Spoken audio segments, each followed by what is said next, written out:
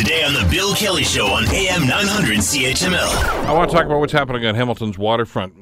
There's an awful lot of discussion, of course, over the last couple of years about what to do with Piers 7 and 8, the next phase in that, and there are some rather ambitious plans for there, including some commercial enterprises, some residential stuff. It's not without controversy, we know that. And that, I guess, is going to get worked out through probably the Ontario Municipal Board and some other areas. But part of the plan also is the Pier 8 Promenade Park, and they have asked for designs on this. And we're getting down to the short strokes now about who's going to qualify to design this thing, and they want some public input into this. Joining us to talk about the whole process is Ken Coit, who is the Program Manager, Public Art and Projects in the Tourism and Culture Division for the City of Hamilton. Ken, thanks so much for the time. It's good to have you with us today. Good morning, Bill. It's great to be here. Thanks for having me on. Well, exciting times. I mean, I think we've all looked at this, and when we see what's happening with the city right now, and let's face it, there are some challenges going on. One of the things that I think where there is a common sense of excitement is the waterfront. We saw what happened with the waterfront trails a few years ago, and how the public has embraced those, and things were on hold for a little while, but it looks like we're moving forward on this. This has got to be a pretty exciting time for you and the staff. Oh, it is. It's a great opportunity. It's a great place. You know, you've got great views of the harbor. People use it now a lot in the condition it's in now. So coming forward with a great, public space design for Pier 8 is just going to make it better and better. Ken, we've known each other for a long time. You're an architect. You're a design guy. You're a visionary thinker. In all the years that you've been associated and working around town here, now that you're involved in this project, does this meet with the vision that you thought that we should be looking at for this part of the city? Well, this is a great opportunity, but we're still at the process point, sure, Bill, which is getting the designers thinking about it. So I can answer that question, and hopefully the public will help answer that question after the 24th when we see what these 6 design teams come up with.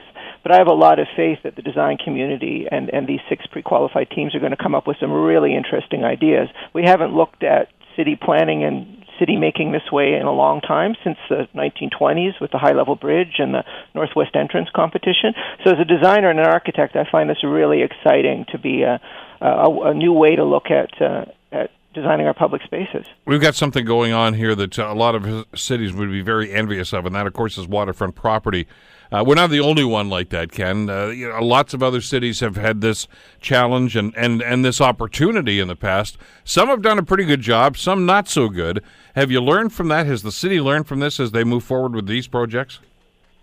Well, I think so, and in that involving the public in talking about and commenting on what these designs are and getting a range of designs that meet public needs and, defining that public need ahead of time, I think is an important way to make sure we don't make the mistakes other cities have made.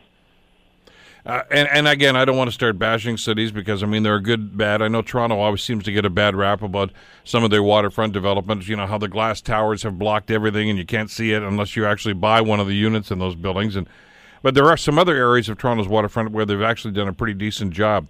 Burlington's done an outstanding job with some of their waterfront development at the same time, and again with some challenges.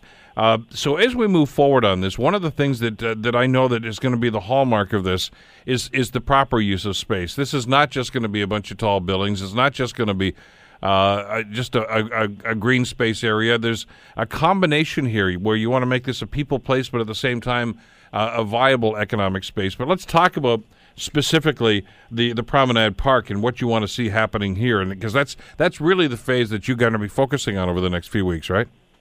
Oh, exactly.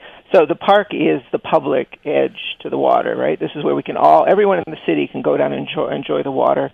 And there's been a series of urban design studies that have been approved by council about this, about how the streets can maintain views of the water, the scale of the buildings, but we're really focused on that quality edge of the park, maintaining the waterfront trail through there, having a series of different spaces that can be used for different things, little pop-up markets, small little concerts, being able to dock ships there so we can still do something like the Tall Ships event. All these things are an important part of animating that public space and having it work at all seasons, too. We also want the space to work in the evenings, to feel safe in the evenings, and to work in the winter as well, to a certain degree.